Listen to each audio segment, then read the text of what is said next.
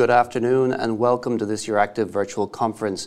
My name is Sean Goulding-Carroll. I'm a journalist covering transport and environment issues, and I'll be the moderator for today's discussion. So today's event is supported by CLIA Europe, the Cruise Lines International Association, and the event is titled Fit for 55 on All Fronts, Can Europe Lead Innovation in Green Maritime? So today's event comes roughly 2 months after the unveiling of the European Commission's Fit for 55 package of energy and climate laws, which aims to cut emissions by 55% by 2030 compared to 1990 levels. Specific attention has been paid to the maritime sector, with the European Commission putting forward a number of legislative proposals aimed at reducing maritime's carbon footprint. Perhaps chief among those proposals is Fuel EU Maritime, which seeks to increase the uptake of low and zero carbon fuels. The European Commission has also proposed expanding the EU's emission trading system, which is the EU's carbon market, to the maritime sector. So today, with this backdrop, we'll be discussing how best to green maritime activities in Europe. So first up, I'd like to introduce today's panelists. I'm delighted to be joined by Joaquim Nunes de Almeida, Director for Energy Intensive Industries and Mobility with the European Commission's DG GROW, Christoph Tickert, Secretary General of Sea Europe, a body representing maritime, civil and naval technology industries, Michele Acciaro, Director of the Hapag-Lloyd Centre for Shipping and Global Logistics and Associate Professor of Maritime Logistics at Kuhne Logistics University, Uko Metzler, the Director General of CLIA Europe, and I'd also like to warmly welcome Roxana Lesovic of the European Commission, who's a communications advisor and a member of the cabinet of Adina Vălean, the EU Transport Commissioner. Ms. Lesovic will provide the opening remarks for today's debate and will also join our panel discussion later on. Roxana, thank you very much for joining us today. The floor is yours. Thank you, Sean, and good afternoon, and thank you for the invitation to join you today. It's a pleasure to be with you, and I look forward to engaging in a constructive discussion. I have to admit, after 1.5 years of pandemic, I'm still not used to talking to a screen, so please bear with me. I would have very much liked to see all of you in person, but I guess we have to do with the current restrictions, and safety comes first, as we always say in maritime. If I can start, the short answer to the 2 questions raised in your title of your event is simply yes. But I guess you have tuned in to know more about how this vital sector of our economy will make this transformative journey and how the regulatory framework in Europe will help it along the way. So, as Sean has said, I have been asked to open the discussions with a short introduction of our thinking behind the maritime proposals in the Fit for 55 package, and which I guess will keep many of us busy for months and years to come, as my colleagues in the Commission just know very well how much time that takes. For Europe to meet its carbon neutrality target for 2050, transport emissions across modes will need to be cut by 90% by the same date, and all modes will need to contribute to this effort. None of them will be exempt. They all serve our economy and are important to our daily lives, but they all need to become greener. There is no silver bullet or a single measure capable to achieve this reduction in the maritime sector. We all need action on all fronts. A basket of measures is therefore required to achieve this goal, and I'm sure you have heard this terminology before because it is very dear to our heart. We need to do a lot of stuff in a lot of areas. To reduce emissions, we need to address how much fuel vessels consume on their voyages and how carbon intensive, or not, hopefully, those fuels are. So let me start with the amount of fuels used by ships. The emissions trading system and its extension to the maritime sector has a key role to play in this area. By putting a price on the carbon emitted, ETS will promote energy efficiency and savings, thus further driving down emissions. Some have said that ETS will not achieve much reduction in the sector itself. But the attractiveness of a market-based measure like the ETS is that it reduces emissions by setting a cap while keeping the associated costs lowest, bringing overall efficiency to the entire economy. Ship operators will implement energy efficiency measures when these will cost less than the price of carbon emitted. In turn, they will pay into the system when the price is lower than the investment needed, while the necessary reduction will still happen through somewhere else, as other players in the market will find it more economical to reduce emissions. And the ETS is not the only measure available to ships to increase their efficiency. The IMO, as you very well know, has already set global standards for ships' energy efficient design, and the recent decision on operational efficiency will also have a key role to play here. As we turn our attention to the type of fuel used, we must remember that climate neutrality in 2050 means that renewables and low carbon fuels will need to cover around 86% of the fuel mix. Today, that fuel mix is composed 99% by fossil fuels, and many operators are trapped in a wait-and-see attitude. Of course, there are many reasons to this. First, we all know there is not one single technology today that can be easily used across all ship types and all trades. Second, with ships being built and used for decades, the industry needs regulatory predictability and stability if they are to make the necessary investments.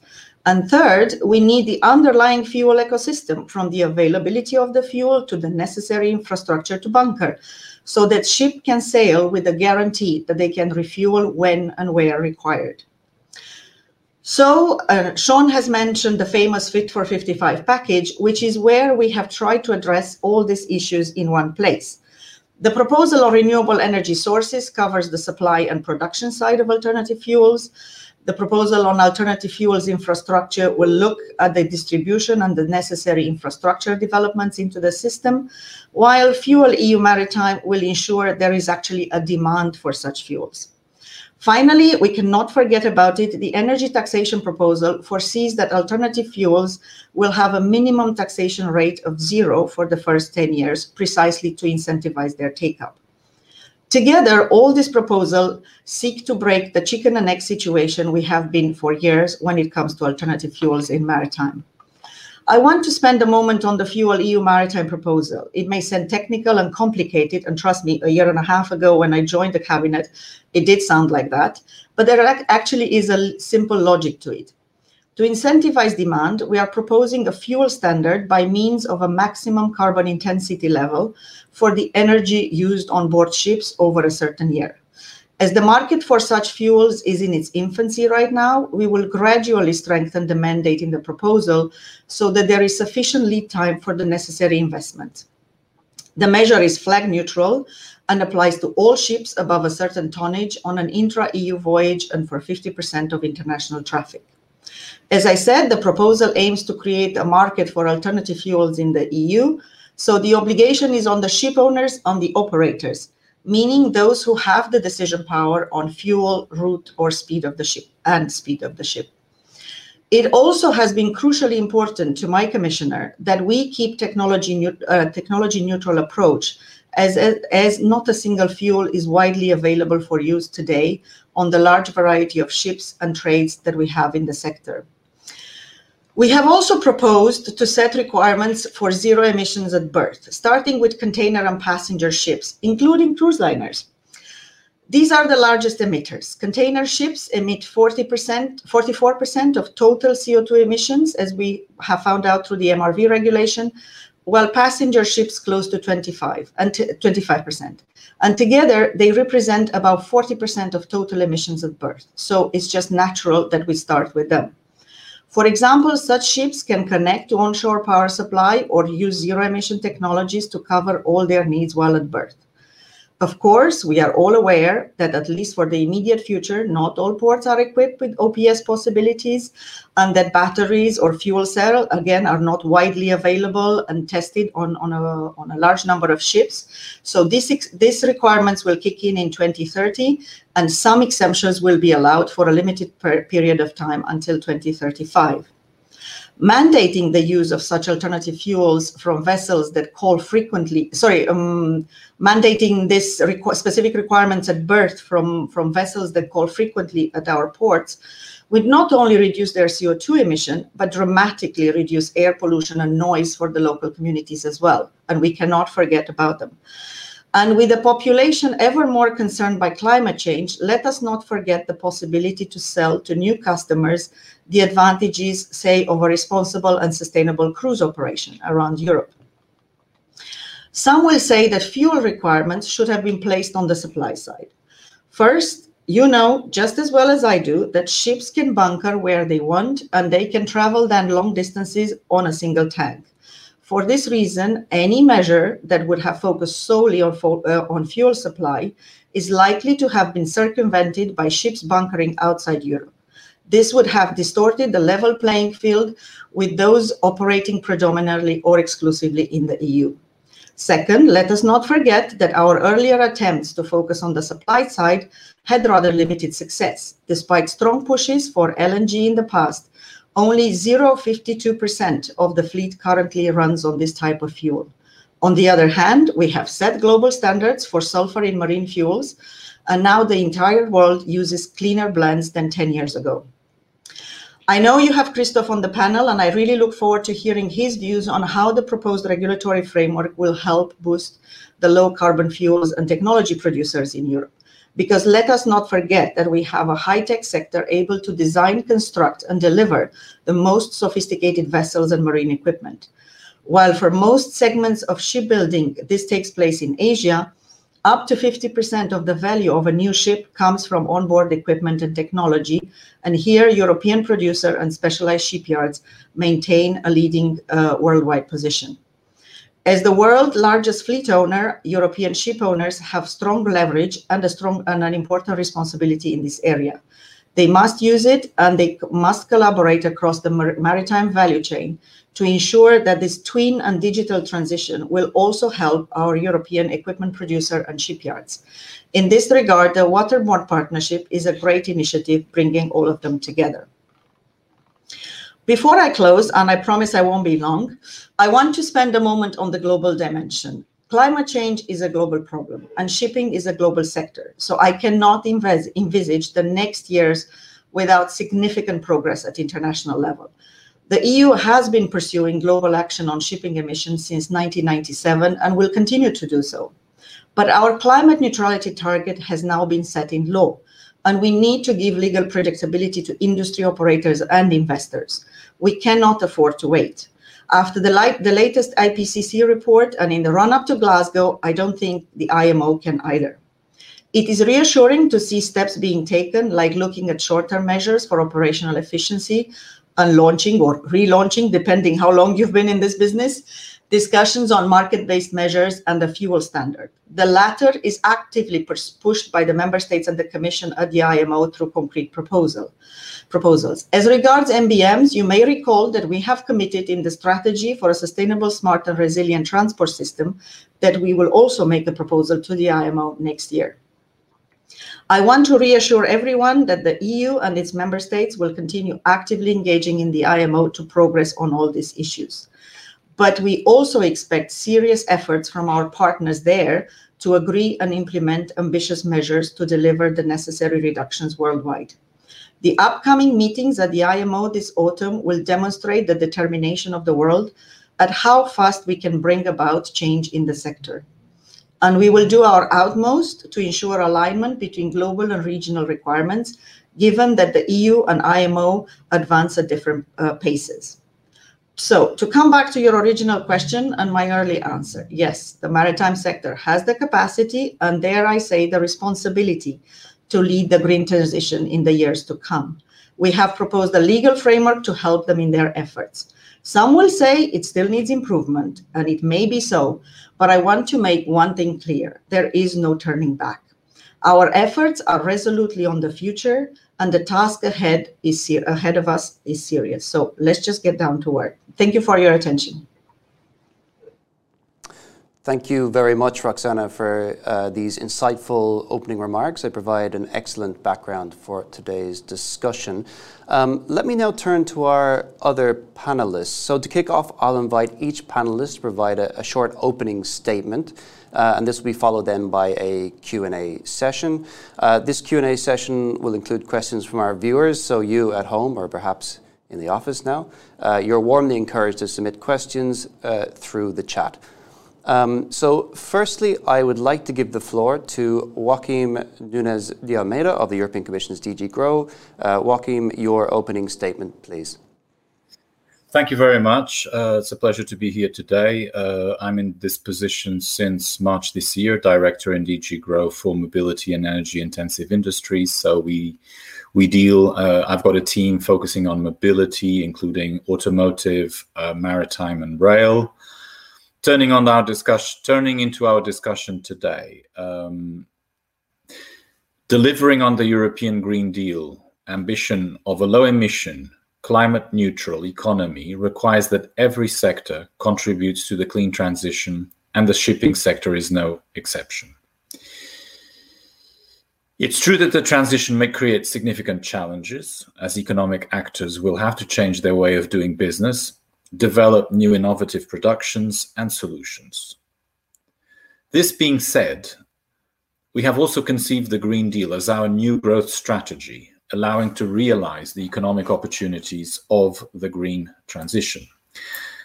And in that regard, let me outline a number of tools which we have at our disposal to facilitate this. First and foremost, as you probably don't need to be remembered, there was the publication of the Fit for 55 package on July 14 this year, which is explicitly mentioned in the title of today's event.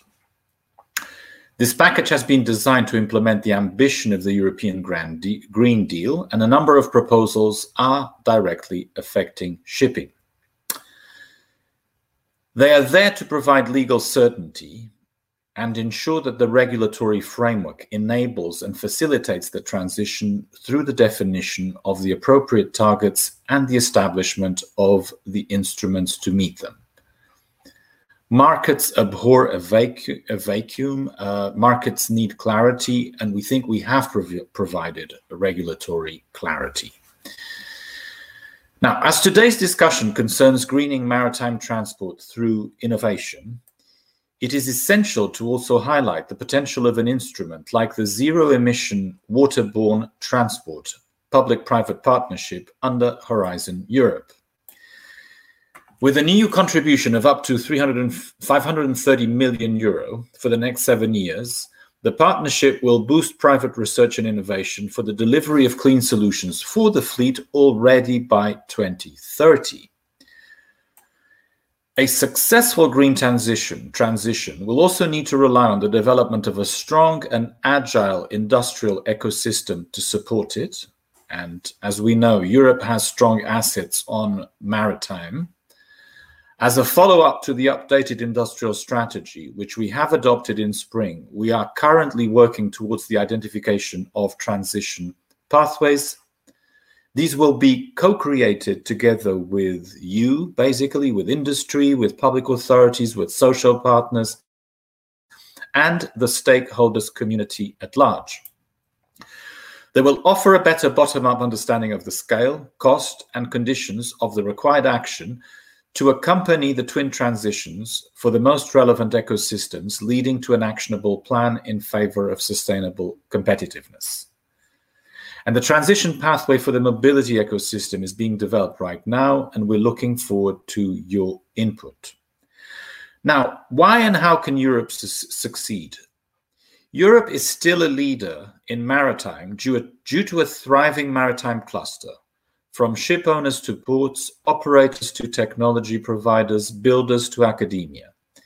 These resources are available, and we need to find the way to maximize the cooperation with the entire value chain to ensure that Europe keeps its leadership in the development of innovative and clean marine solutions. Now, coming to an end, in order to do this, enhancing dialogue and cooperating among us and among the different actors of the ecosystems will be critical.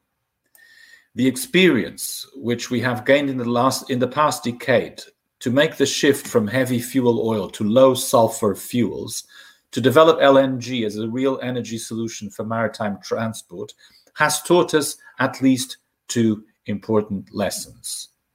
First, ladies and gentlemen, these are long-term efforts. And secondly, success will require the cooperation of all actors. So the message is clear. It is all hands on deck.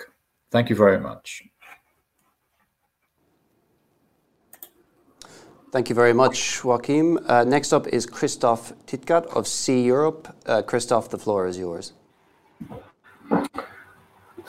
Thank you, and good afternoon to all of you. And first of all, many thanks for giving me the opportunity to speak. My name has already been mentioned by Rosanna.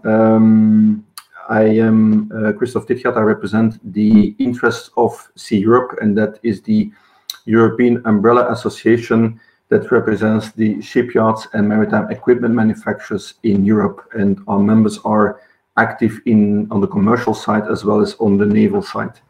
And indeed, we look at the European Green Deal and the Fit for 55 with a lot of interest and attention. We are at the moment looking into the various proposals of the package, and we have not yet a fully established position because it is in the end a huge package. But we look at it from two sides. First of all, there is the climate change angle, and I think we all agree that there is a necessity to move forward, and that will imply the involvement of all actors, including shipyards and equipment manufacturers. But we also look at the other dimension, and that has also been raised by the second speaker, and that is the dimension of economic growth. And there we are at the moment a bit in a, I would say, awkward situation, because indeed Europe has still a global leadership in complex shipbuilding and in complex maritime equipment manufacturing. We have that leadership despite the fact that on the shipyard side we lost one market after the other to Asia in the past 4 decades. And in that respect, we at the moment also look very much forward to the discussions that are going to take place on the foreign subsidy proposed regulation. But we can also not ignore the fact that the COVID crisis has had a very negative impact on our sector. And the reason is that the cruise industry, and by extension the cruise building industry and its supply chain, has been heavily impacted. At the moment, or before COVID, 80% of our order book was predominantly cruise building. So for us at the moment, we are facing a situation whereby we look at the European Green Deal and the Fit for 55 with a lot of interest, and we see this as a context that can offer us interesting opportunities, not just to maintain what we have, but also to regain certain markets. But at the same time, we have to overcome this crisis. And this is in the first place, I think, a very big challenge for the shipyards. If I may say one important thing, and Roxana already referred to it, we are indeed on the equipment side a leader, still a leader. And I think the Green Deal will be very important for the equipment manufacturers. But let's not forget the shipyard dimension. One needs the other. The shipyards need the equipment manufacturers as the equipment manufacturers need the shipyards. And on the European side, and there I fully subscribe to what has just been said by the previous speaker, the ecosystem approach will be critical. And we have to look into the entire ecosystem. And that means shipyards as well as maritime equipment manufacturers and ship owners. All will be important, others, maritime stakeholders too. But let's not forget that all these actors are important. And the economic growth element is especially perhaps for the shipyards a very important element, because if we have the right conditions, the right framework conditions, if we do a proper enforcement, and we also, on the side of the foreign subsidy discussions, we manage to kind of solve part of the problem of competitiveness, of which our shipyards have been suffering, unfortunately, too much in the past decades, I think we will still have a very bright future. So we look at the entire context, and clearly the European Green Deal offers us an opportunity, but we still need to go a long way, and we are eager also to see how the discussions will evolve in the European Parliament and the Council. But clearly, if we want, if there is a clear political willingness from our side in the industry, there is clearly a willingness to make this Green Deal work and to lead in terms of innovation. Thank you. Thank you, Christoph. I'm sure we'll touch on many of your points during our discussion. Now I'll hand over to Michele Acciaro. Michele, your opening remarks, please. Thank you very much, Sean, and I would like to, of course, to thank Euractiv for inviting me to speak today. I think it is a really interesting panel, and of course is a very complex and hot topic that we are about to discuss. There is a lot of interesting points that have already been highlighted. What I would like to mention is that the intervention from the European Commission could not become at the most appropriate time.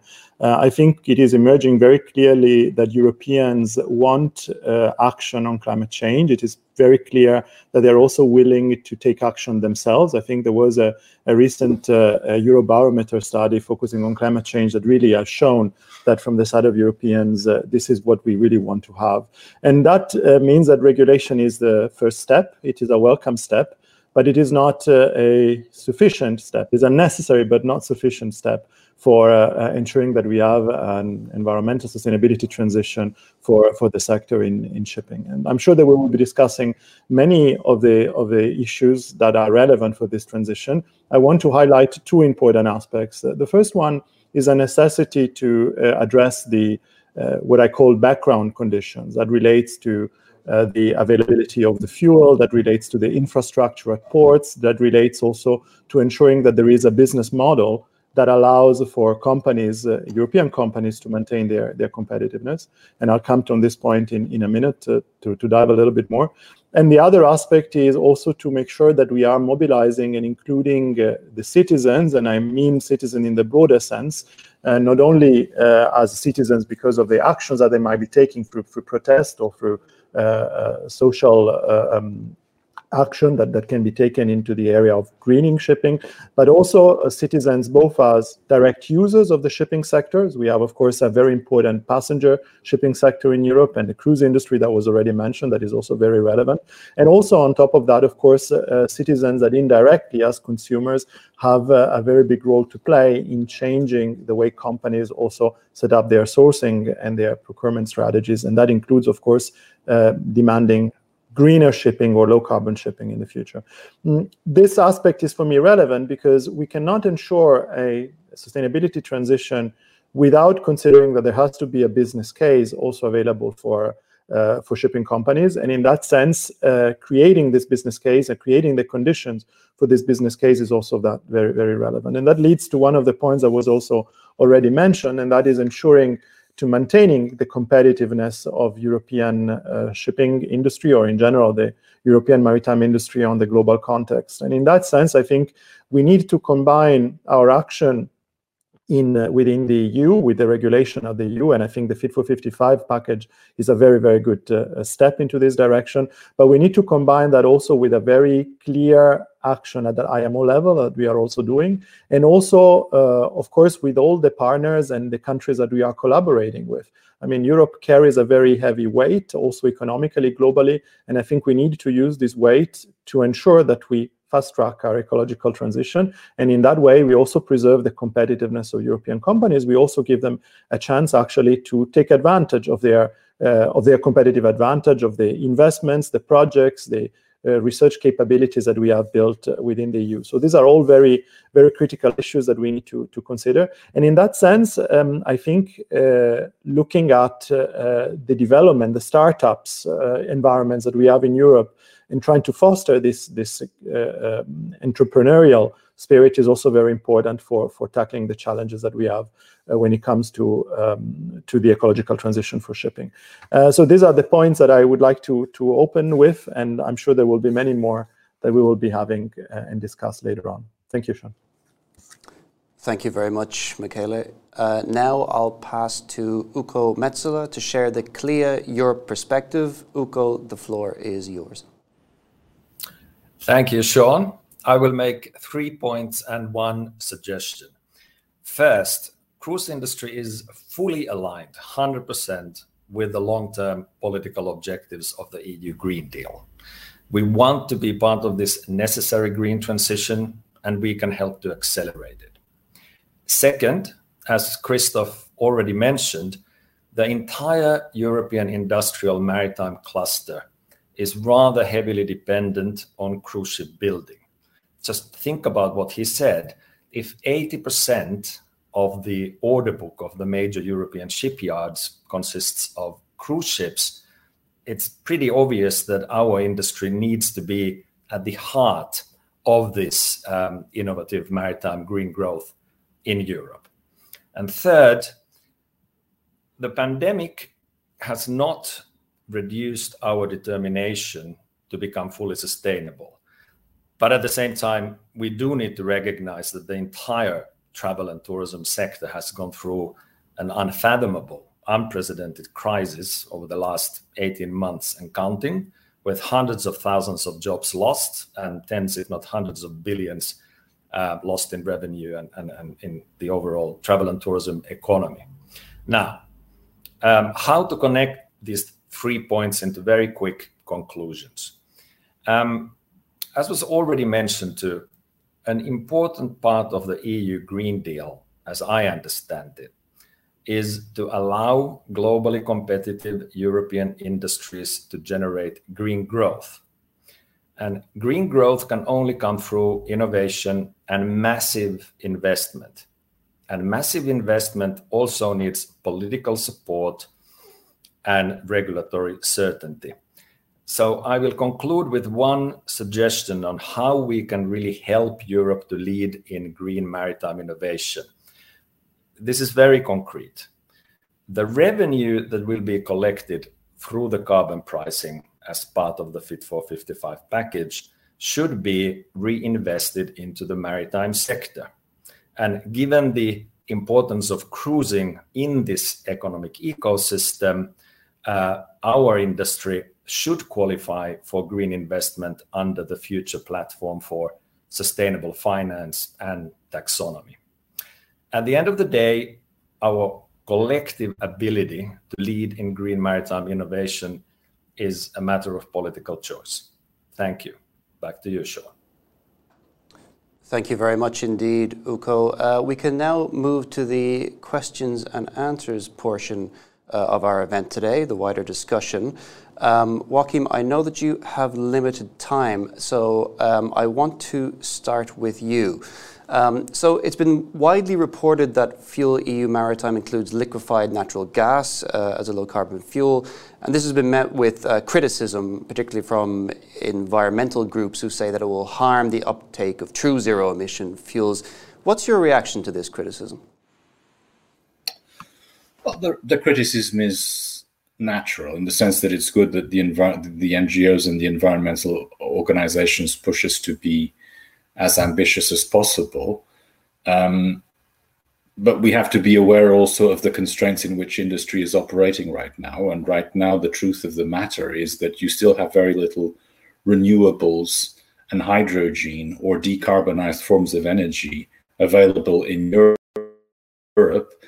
There are massive problems around scaling all this up. The investments are often at a high cost without perspective of finding outlets, still in competition with fossil fuels.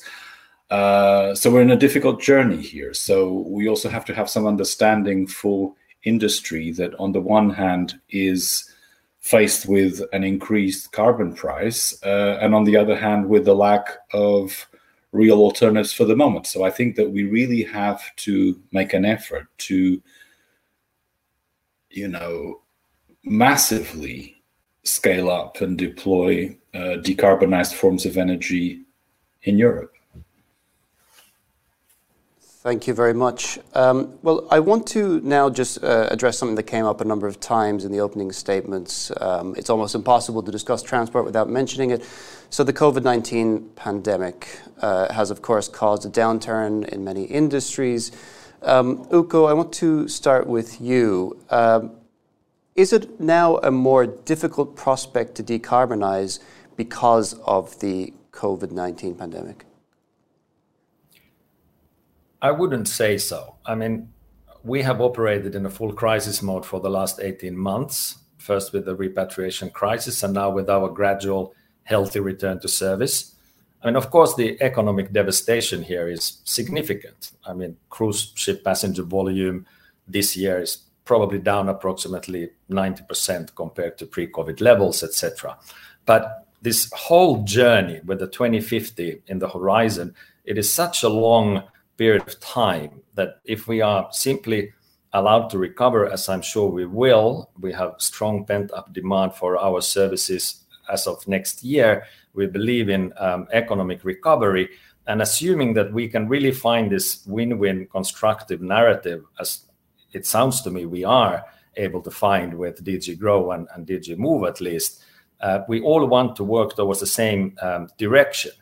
But at the same time, I repeat my point, it would be important that when we are effectively taxed for the carbon emissions because of these regulatory changes, it will be important in this economic reality for those funds to be reallocated to the maritime sector so that we can help ourselves in this path towards green innovations. So we will play our part, but I think that the governments and the political leadership will also need to make a clear choice that they want this to happen. Thank you very much. Christoph, I'd ask you the same question. Has the pandemic harmed efforts to decarbonise? Well, there are two aspects in your question. Has the pandemic impacted our sector? Clearly, yes. I mean, if you have about 80% of your order book consisting of cruise building and the cruise industry is impacted, inevitably that also has an impact on the shipyards and their supply chain. And at the moment, we see various yards now struggling for new orders. So this is, of course, an economic challenge. Does that negatively impact the willingness of the sector to move forward on the Green Deal?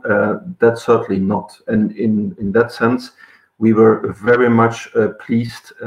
We spent a lot of time on it, but we were very much pleased that in the end, we succeeded to have this co-program partnership on zero-emission waterborne transport, to which reference has already been made, which is a clear indication of the determination of our sector and also of the public side to spend money into innovation, and that innovation should help the sector in speeding up its efforts towards alternative fuels and zero-emission technologies. But the fact is that at the moment, of course, the COVID impact is let's say, putting us a bit in an awkward situation. So economically, yes, there is a challenge. On the other hand, the determination to decarbonize is certainly there, and we still see it, as I mentioned earlier on, as an opportunity, provided that we have the right framework conditions. Thank you very much indeed. I want to now look at Fuel EU Maritime. So, of course, this legislation aims to shift European shipping towards lower carbon fuels, which are cleaner, but at present they're more costly and available in lower quantities. What are your reactions to this legislation as proposed? Did the Commission get the balance right between environmental protection and feasibility? Michele, we'll start with you, please. Thank you very much, Sean. Well, I really welcome the approach that the Commission has taken when it comes down to the Fuel EU Maritime. I think this has been really also one of the requirements to address a combination of measures, this sort of basket of measures that is very often indicated. And I think that that is a necessity. Is it enough? I don't think that is yet enough. In particular, there is a lot of open questions related to the availability of the fuels, and also in some cases related to their technological maturity. So that is certainly something that will still need to be addressed. But I think this is something that definitely represents a very good step. And so I would say that while there are rooms for improvement, I think there is a good balance. What for me is critical at this point when we're talking about the EU Fuel Maritime is that or at least my concern is that some of the good policies that are being presented now in the Fit for 55 and in the Fuel EU Maritime, they might be manipulated or watered down in the end. And we have seen that, for example, also with LNG, with a very ambitious plan. And then in the end, the impact, it's something that probably we're starting to feel maybe 15 years later, when it is a bit too late actually to jump on LNG as a solution for the problems that we have. And that is a little bit my concern. So is how can we really ensure that there is a very clear policy statement from the side of Europe, and that this policy statement is also adopted very clearly by the member state, and that is also something that then is translated into an effective policy. That is where I would see I see the challenge at the moment, but I think the the way it has been set up is very positive, and it is the right signal that needs to be given. We have done various studies also looking, for example, at the responsiveness of the sector to regulation. And what it comes out is that what is the worst thing that a regulator can do is give a signal and then not following up on that signal. That is really creates a distrust of the reliability of the regulatory initiative, and it stimulates that idea of having a wait and see approach, which is exactly what we don't need to have in shipping. We need, on the contrary, to give a strong push, providing the support also for this push to allow for the adequate investment in the business case I was mentioning before. But there has to be a very, very clear statement, and I think I really welcome what Ms. Lezovic mentioned at the beginning, is that we shouldn't fool ourselves. The policy is there to stay, and this is actually exactly the type of attitude we need to have, and I hope that this is going to be accepted and received also by the European member states that will also uphold this ambitious plan that the Commission has set forward with the Fit for 55 strategy and, of course, with the EU Fuel Maritime. Thank you, Michele. Christoph, I'd also like to get your reaction to whether the balance was struck correctly. Particularly, you mentioned in your opening statements that there's large competition from Asia for European maritime. In your opinion, does this legislation, does it hinder or does it help European maritime business? Well, first of all, let me start on a positive note. As I said, we are still in the full examination of all the proposals, but what we certainly welcomed in the Fit for 55 package, and especially on the fuel EU maritime, is the approach that has been adopted. Goal-based approach, fuel and technological neutrality, a well-to-wake approach, but also the necessity for legal certainty, for predictability. All these things are very important. And I hope that in the further discussion that will take place in the Parliament and in the European and in the Council, that these principles will still be supported and reflected. Sorry, Sean, I was under the impression that speaking about China, then all of a sudden that was the reason why things went wrong, but I'd say that it was another reason. Answering your question as to whether the Fit for 55 will help or hinder the European industry, I think in theory this package has a lot of potential, has a lot to offer to our sector. We see it as a promising opportunity for our sector. But in the end, we will see what comes out of the discussions in Parliament and in Council. What is very important is that indeed, if we want to set the scene and we want to be amongst the, let's say, the world leaders in innovation, in the greening, there is certainly the potential for Europe, for the maritime ecosystem in Europe, to lead by example. But we also know that many of the ships trading into EU waters and into EU ports are built and is looking into steel, iron, and so on. We are just wondering how this mechanism, or whether this mechanism could also be helpful for, let's say, the European maritime technology sector, so for the European shipyards and the equipment manufacturers, which are at the moment still suffering tremendously from competitive distortions from Asia. So also there, I think there is an important question to be answered. We don't have the answer to, but happy to hear from the policymakers how they see this. At the same time, and then I close, proposals like the carbon border tax could be beneficial, but at the same time could also not be beneficial. One of the fears that we already have is that since it will apply to steel, this will most likely make the steel prices even more expensive than they are today. And that may then have, again, a negative impact on our competitiveness, knowing that, for instance, in Asia, and especially in China, the steel is very often subsidized. So I think there is, in theory, a potential, but if we don't get the, and that's why I'm saying the right framework conditions, if we don't get the framework conditions right, the legislation may be a hamper or an obstacle rather than a facilitator. So we hope we can set the boundaries, and we hope we can set the framework conditions right. Thank you very much. Well, I'd like to get the reaction from our Commission colleagues, but before that, I will go to Uko for his reaction to Fuel EU Maritime.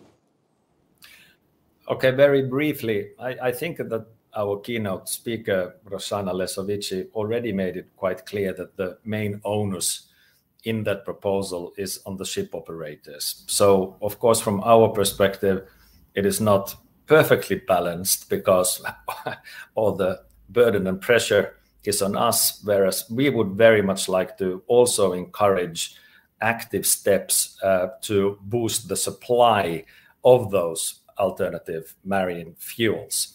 Because currently our ships, as the proposal stands, will not be allowed to come alongside in any EU port if we are causing any emissions.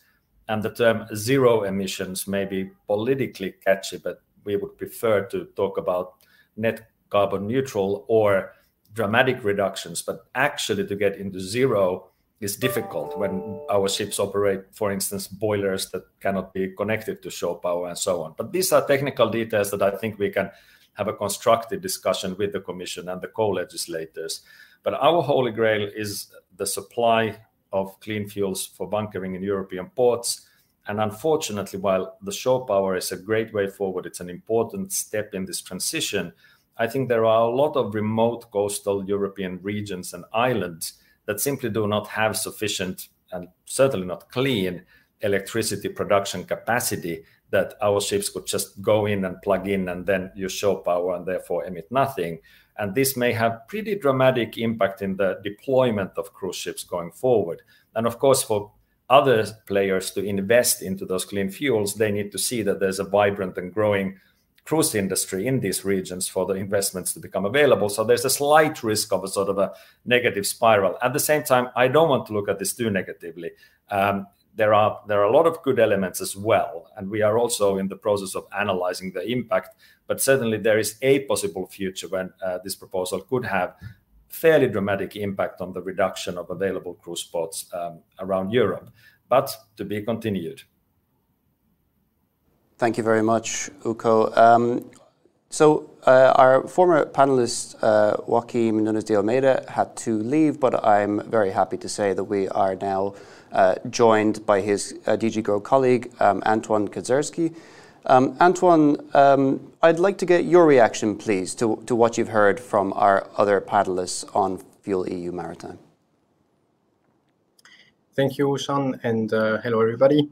No, I think it is very useful to have this exchange of view. Indeed, maybe a number of elements that are also important in the perspective also of the industrial or from the industrial perspective is the fact that we are having a goal-based approach, that the approach is gradual and predictable. And I think all those elements are making sure that we are setting a framework which is there to encourage innovation, a framework which is there to provide the right framework conditions. I think the term has already been used by several panelists before. And while we do that through the goal-based approach, that we have also enough margins for the ecosystem to find flexibility when it comes to availability of certain fuel, when it comes of certain productions, but also let's be honest, there may not be a one-size-fits-all solution. So the framework conditions and the business needs of a market segment may be very different from another market segment. And so I think it is very useful to hear the comments that we've received today, and to see also how those elements of goal-based, the gradual approach and the predictability can sort of help. And I think these are important feature of the proposals. And I think I hope at least that they can be used fully to make sure that they are effectively put in place. Thank you very much indeed, Antoine. Roxana, I'd like to turn to you now. Keeping on the topic of Fuel EU Maritime, so the Commission went for a maximum limit on greenhouse gas content for fuels, but stopped short of a sustainable fuel mandate. In aviation, of course, the Commission has proposed a sustainable aviation fuel mandate. Can you tell us why a different approach was taken for maritime? Yeah, sure. Well, I said it already in my intervention. We know that ships bunker anywhere in the world. So if we would have just put a request on that, fuel sold in Europe, or ships bunkering, coming into Europe and bunkering here will need to use a certain type of fuel, we very well know nobody would have bunkered in Europe. Everyone would have bunkered outside, and we'd continue with business as usual. Because in that regard, a container ship or any other ship, for that matter, can bunker once and then go back and forth to Shanghai potentially, while a plane still needs to land in another country and then possibly still refuel a little bit. So that was the main concern we had, is that we wanted to avoid carbon leakage from that perspective, in the sense that people will just go and bunker somewhere else. And a side effect of that would have been, of course, that those operating only in Europe, so the ferries between European states or even within the same member states, would still have to buy the alternative fuel in Europe. So there would have been a competitive disadvantage.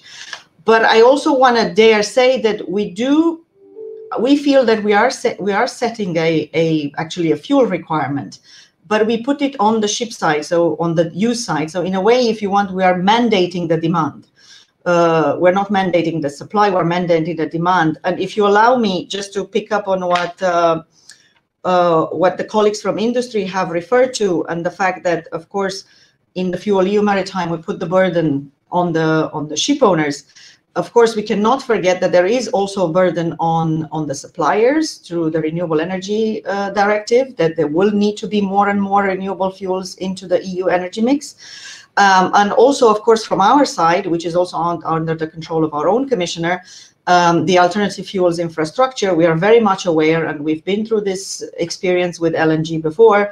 We need to provide the necessary support to ensure that the ports will have the bunkering facilities for the alternative fuels, the OPS.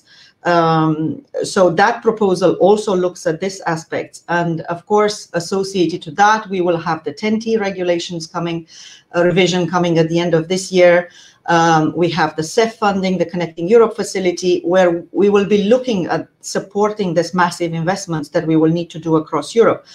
And of course, it's not something that we will do tomorrow. But again, it's not something we ask of ship owners to do tomorrow. If I go back to the colleagues from CLIA, yes, of course, it's not always easy to connect to onshore power supply. Not every port has 10, we never have maybe 10 cruise ships in port at the same time, but that's why we have actually thought about it and put the requirements only in 2030. We've given a further grace period of 5 years to make sure that these developments happen.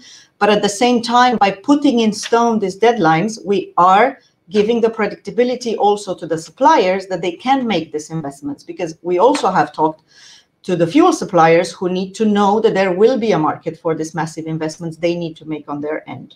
So I hope I answered your question. A ship, yes.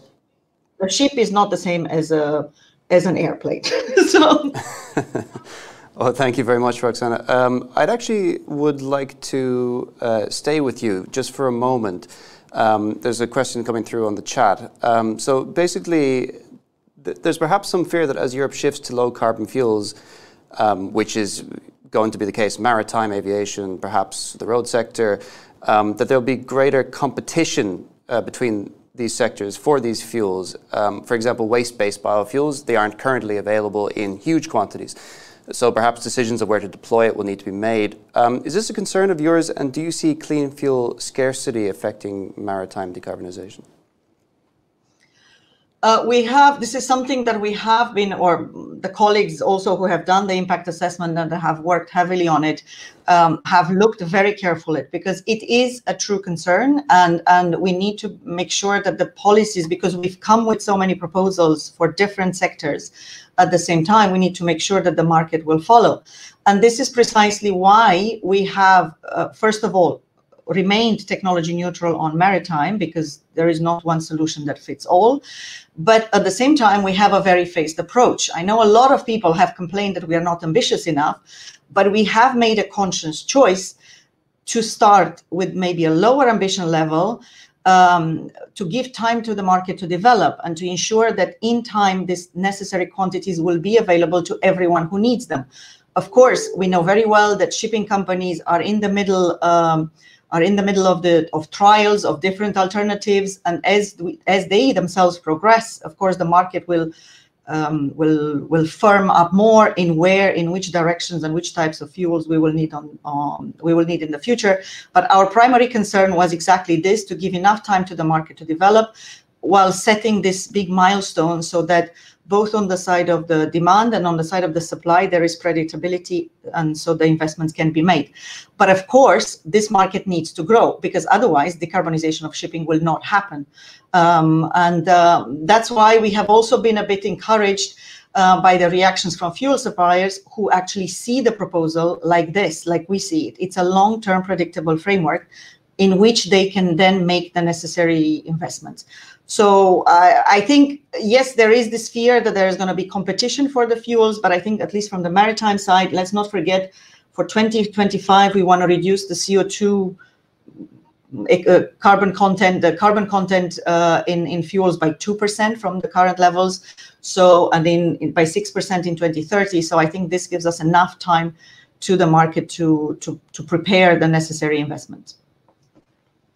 Thank you very much. Well, just sticking with the topic of fuel types, so there's been a lot of discussion about what the optimal fuel types are: hydrogen, biofuels, ammonia.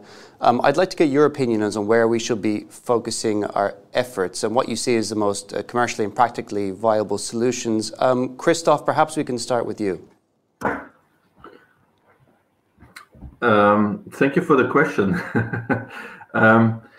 I think from my perspective, as I said earlier on, we look into fuel and technology neutrality. And that means that's a handy way to respond to your question, in the sense that from our perspective, we are not opting for one or another. We clearly have members who are testing a certain fuel solution, and we have members who are looking into other fuel solutions. What is important, and it has already been said, there will not be a one-size-fits-all solution, simply because you have different ship types operating in different trades or types of trade. And so all that makes the development or the adaptability of shipping to the new reality of green and zero emission rather complex. And for us, it's really important that all the options are on the table, that in the end the market can develop all these options, that there will be enough availability at a reasonable cost, and then it's in the end up to the ship owner to decide which let's say option he or she prefers to take on the basis of different parameters, which can include the commercial aspects. But from our side, clearly there is no preferred fuel type. Thank you. I'd also like to put the same question to Uko. Where do you think we should be focusing our efforts in terms of fuel? Well, it is very clear that the current focus in Europe is on hydrogen. The challenge for the cruise industry is that hydrogen is not dense enough fuel. So basically, we wouldn't have much space for cabins on our ships if we were to be powered by hydrogen as such. However, clean hydrogen could be used as a building block to create other alternative marine fuels, for example, synthetic LNG. And this goes back to your earlier question about LNG. I think it needs to be understood as an important transitional fuel. And the ships that are currently being built for LNG and the shoreside infrastructure for bunkering LNG could be used if over time there were companies that invested into creation of synthetic LNG. So that is one path. I hear a lot of discussion about biomethane and other clean biofuels. There, I think you could help by clarifying certain regulatory standards. It is at least to me, clear as mud, but certainly biofuels will certainly play some sort of a role. But I totally agree with Christoph that it is too early to pick and choose or try to choose a sort of a winner in this very complicated field, because different sized ships will need different solutions. I think batteries may well play a role, as they already are playing in, let's say, small passenger ferries operating in Norwegian fjords. But one cannot jump from short operations with 100 people to a ship that needs to sail across the Atlantic with thousands of people.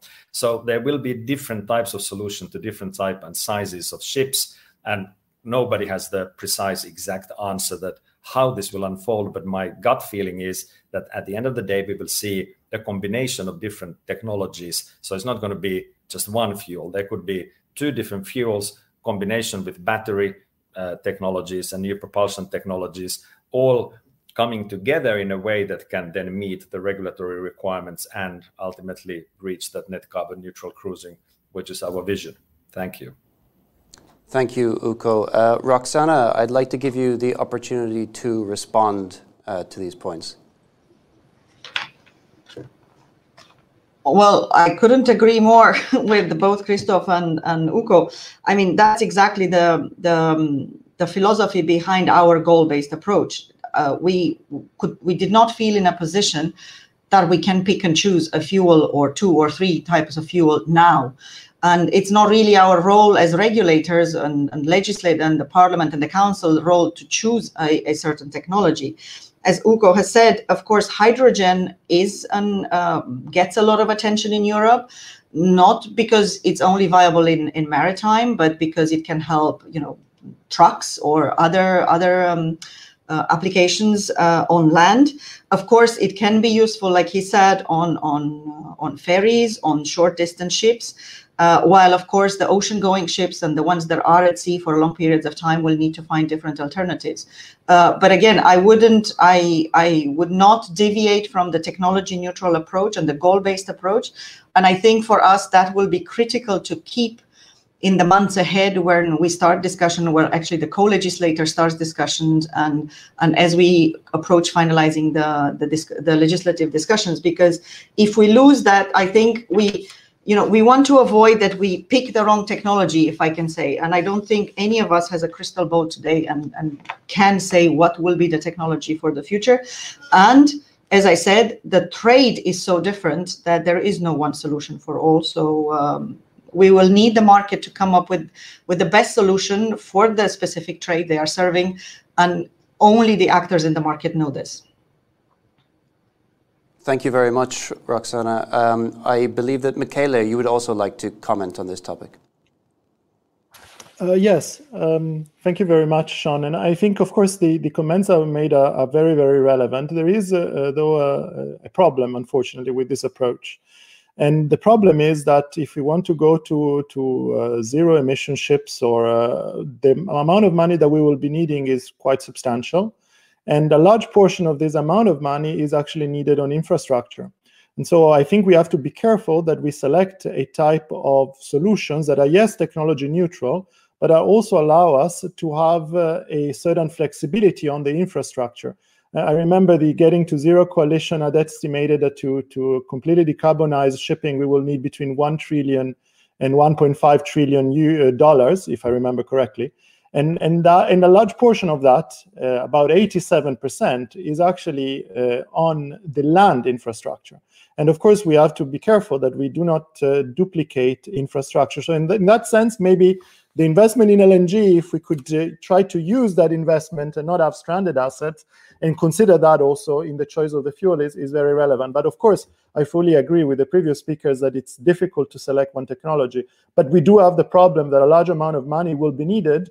And unfortunately, a large portion of this money is also public money, because a lot of the investment in ports and in the infrastructure might actually be generated by the public sector. So that is even a more urgent question, especially in times of tight budgets, and this money can be used for other things as well. Thank you very much indeed, Michele. I'd also like to take some questions from our chat. There's a question for Antoine from Carolina Boholm. I'm curious how DG GROW looks at the issue of carbon leakage for energy-intensive industry. industries. These industries will now, when maritime is included in the EU ETS, be affected for a third time. Do you have any responses to that, Antoine? Well, maybe on the energy-intensive industry, not so much, I'm afraid, because I'm more looking at the mobility angle, and within the mobility angle, the maritime and the rail sectors. But I think a number of elements have already been mentioned already in the discussion, notably with the carbon adjustment mechanism, which is also there to help alleviating the potential issues and potential distortion of the level playing field. And I think also what Joachim mentioned earlier in the opening statement on the current work which is done by DG GROW on the transition pathway for the different mobility ecosystem. We are precisely trying to identify what are the key issues to address to make sure that we can accelerate and facilitate the twin transition, so a sustainable and digital transition, while having a resilient industry and industrial ecosystem in Europe. So I think these are precisely the type of issues that we actually want to discuss in the different processes of the transition pathway for the different ecosystems. And here the energy intensive industries are one of the ecosystems. Thank you very much. I have a question for Roxana just on the emission trading system. So this is going to be, it's proposed that this is going to be expanded to maritime and that this will include non-EU flagged vessels. There's been a lot of criticism of this from certain bodies. What's your reaction to this criticism? Is the EU overreaching here by potentially asking for carbon permits from foreign vessels? Well, I've heard this before, and I'm sure I will hear it again. Let me start with one thing that everyone is fully aware. Maritime transport operates in an environment that is open and open markets and has intense international competition. And we all know that flag neutrality has been and will always be paramount in maritime regulation, be it safety, be it environment, be it whatever you want. So, and because this is the best way to ensure level playing field across market actors, no matter where they are. Second, let us not forget that non-EU vessels already report emissions under the EU Maritime Monitoring and Reporting Verification System. There are also other regional requirements that apply to all vessels, regardless of flag, in like OPS in California. And of course, the other important thing that we cannot forget when we set up environmental regulation is that emissions reported under MRV show that up to 60% of total emissions come from voyages with an external leg, while only 40% come from voyages that happen between two EU ports. So of course, it's important to cover also non-EU flags that operate in Europe and that come to Europe or leave Europe. However, again, nothing would please us more than to see that we do have a global market-based measure adopted and implemented at IMO level that covers all emissions. But of course, we're not there yet. And in Europe, we have decided to take up our responsibilities. And actually, that gives me the opportunity to react to something that I think both Michele, and I'm not sure now, I'm just looking through my notes, another speaker has made, that of course, Europe, because we are such a big market and a big player, has leverage on the global scheme. I would like to say with one caveat that we do speak with one voice, and that is fundamental when we go to the IMO, and that we all pull in the same direction. So again, as I said, nothing would please us more than to have very ambitious level measures at the level of the IMO as soon as possible. And but in getting there, we will also need that our own member states and the Commission, we all push in the same direction, and we fight for this new measures. Also because, and this brings me back to something Christoph has been saying, of course, Europe setting certain ambitions covers only that much of the market of ships, if you want.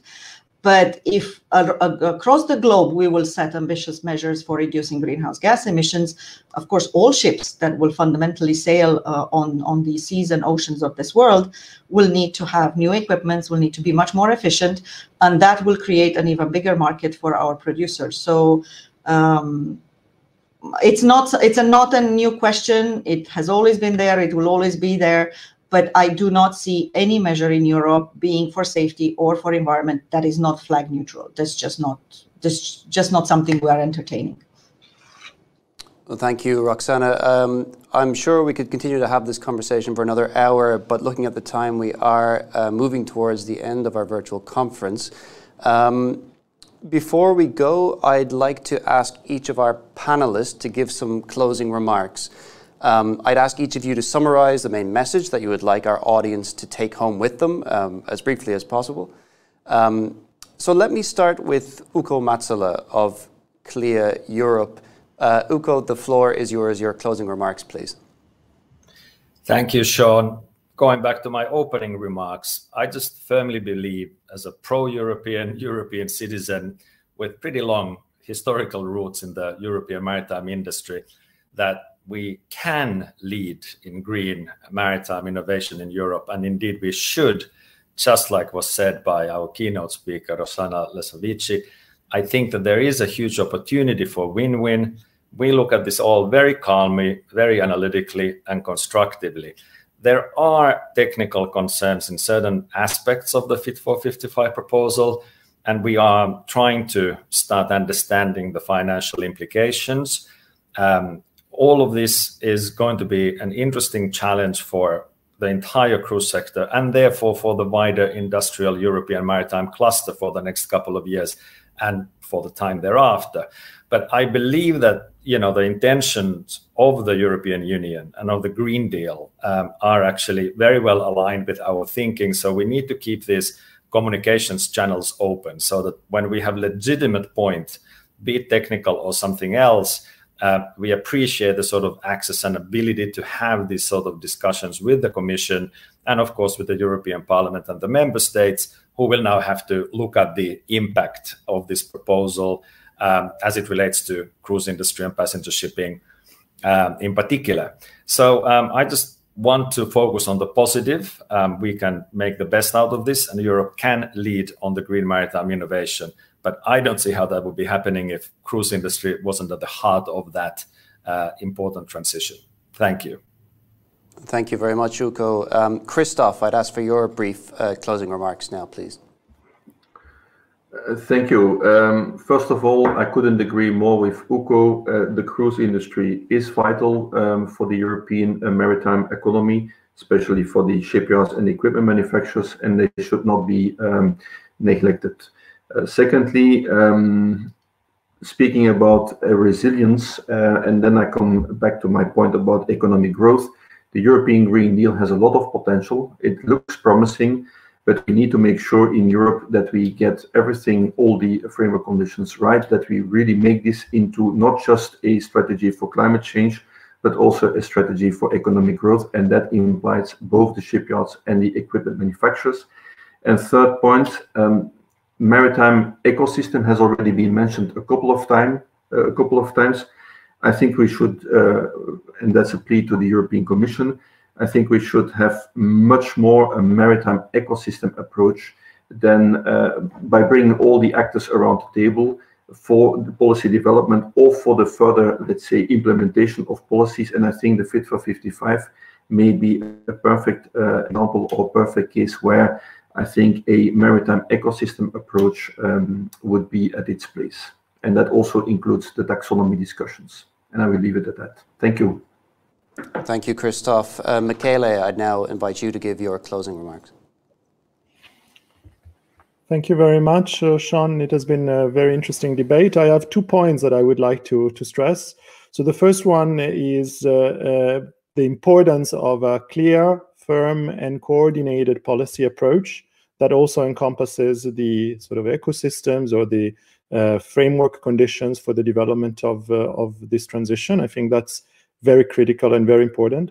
And I think with the Fit for 55, we are on a good step in that direction. The other thing is that I would like maybe to challenge, also part of the discussions that we are today. I hear a lot the word growth, development, always with this idea of expansion.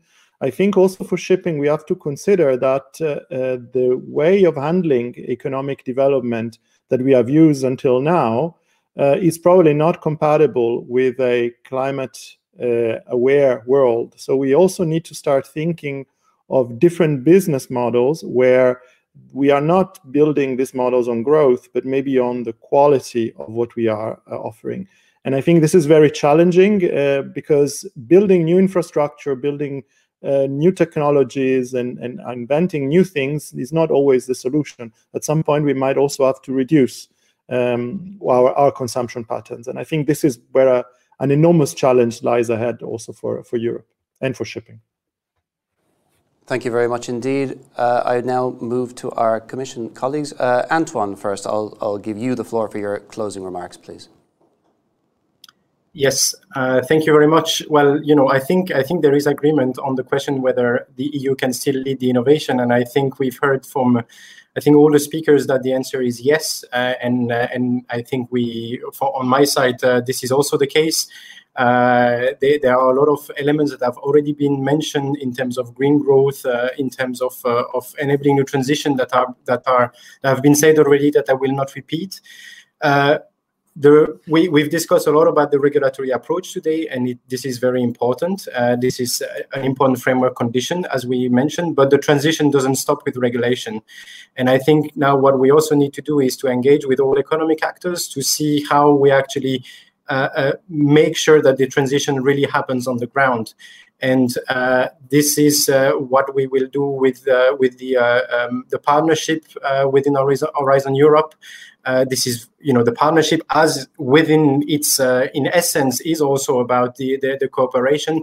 And this is very important to have there the technology providers, the shipbuilders, and also the operators, because cooperation will be key to ensure that we close the valley of death. And well, innovation is only useful when it is deployed. And I think this is what we will need to do. And maybe just a last point to finish on this engagement with stakeholders and cooperation. Just to recall again the exercise that we're launching now with the transition pathway. It's also precisely to engage with the stakeholder community at large and the member states on how to best make sure that we have an industrial ecosystem for maritime mobility, which is becoming greener, smarter, and more resilient.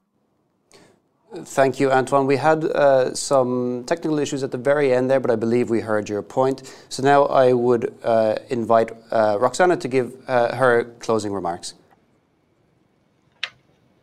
Thank you. I just want to say that I'm very encouraged to see that we are all looking in the same direction and we share the same goals. Of course, as Ugo has said, the devil is always in the detail. He knows very well, and the whole maritime community knows very well that we are open to discuss those. Of course, the proposals that we've made are now in the hands of the Parliament and Council. We will be consulted. So our door is always open to solve, because we actually want a system that will work for everyone. I also want to echo a bit what was said a bit earlier. We are very much aware that massive investments in infrastructure, not just in fuels, and on the side of the ships will be required, and we are very much aware of that. We will walk the talk. We will put money into that. Of course, member states also can do that. The funds that we collect through the ETS or the penalties that we will collect through Fuel and Maritime will be dedicated to innovation and new technologies and bringing ships up to date. I think also echoing a bit what Antoine just said, the regulatory framework has a key role to play, but of course, the proof is in the pudding. So now we need to see that that developments happen in the market. So we will be very closely following up that, and we will engage with stakeholders at all levels and in all sectors of the maritime cluster to make that happen and to help that happen to as much as we can from our side. Thank you very much indeed, Roxana. Well, that sadly brings us to the close of today's conference, but I would like to thank all of our panellists for their contributions today. I thank you to CLIA Europe for supporting today's debate, and of course thank you to you, the viewers, for joining us. If you want to watch this virtual conference back, you can find it online at Euractiv's YouTube channel. Well, that's all for now from the Euractiv studio. In the meantime, take care, stay safe, and we'll see you next time.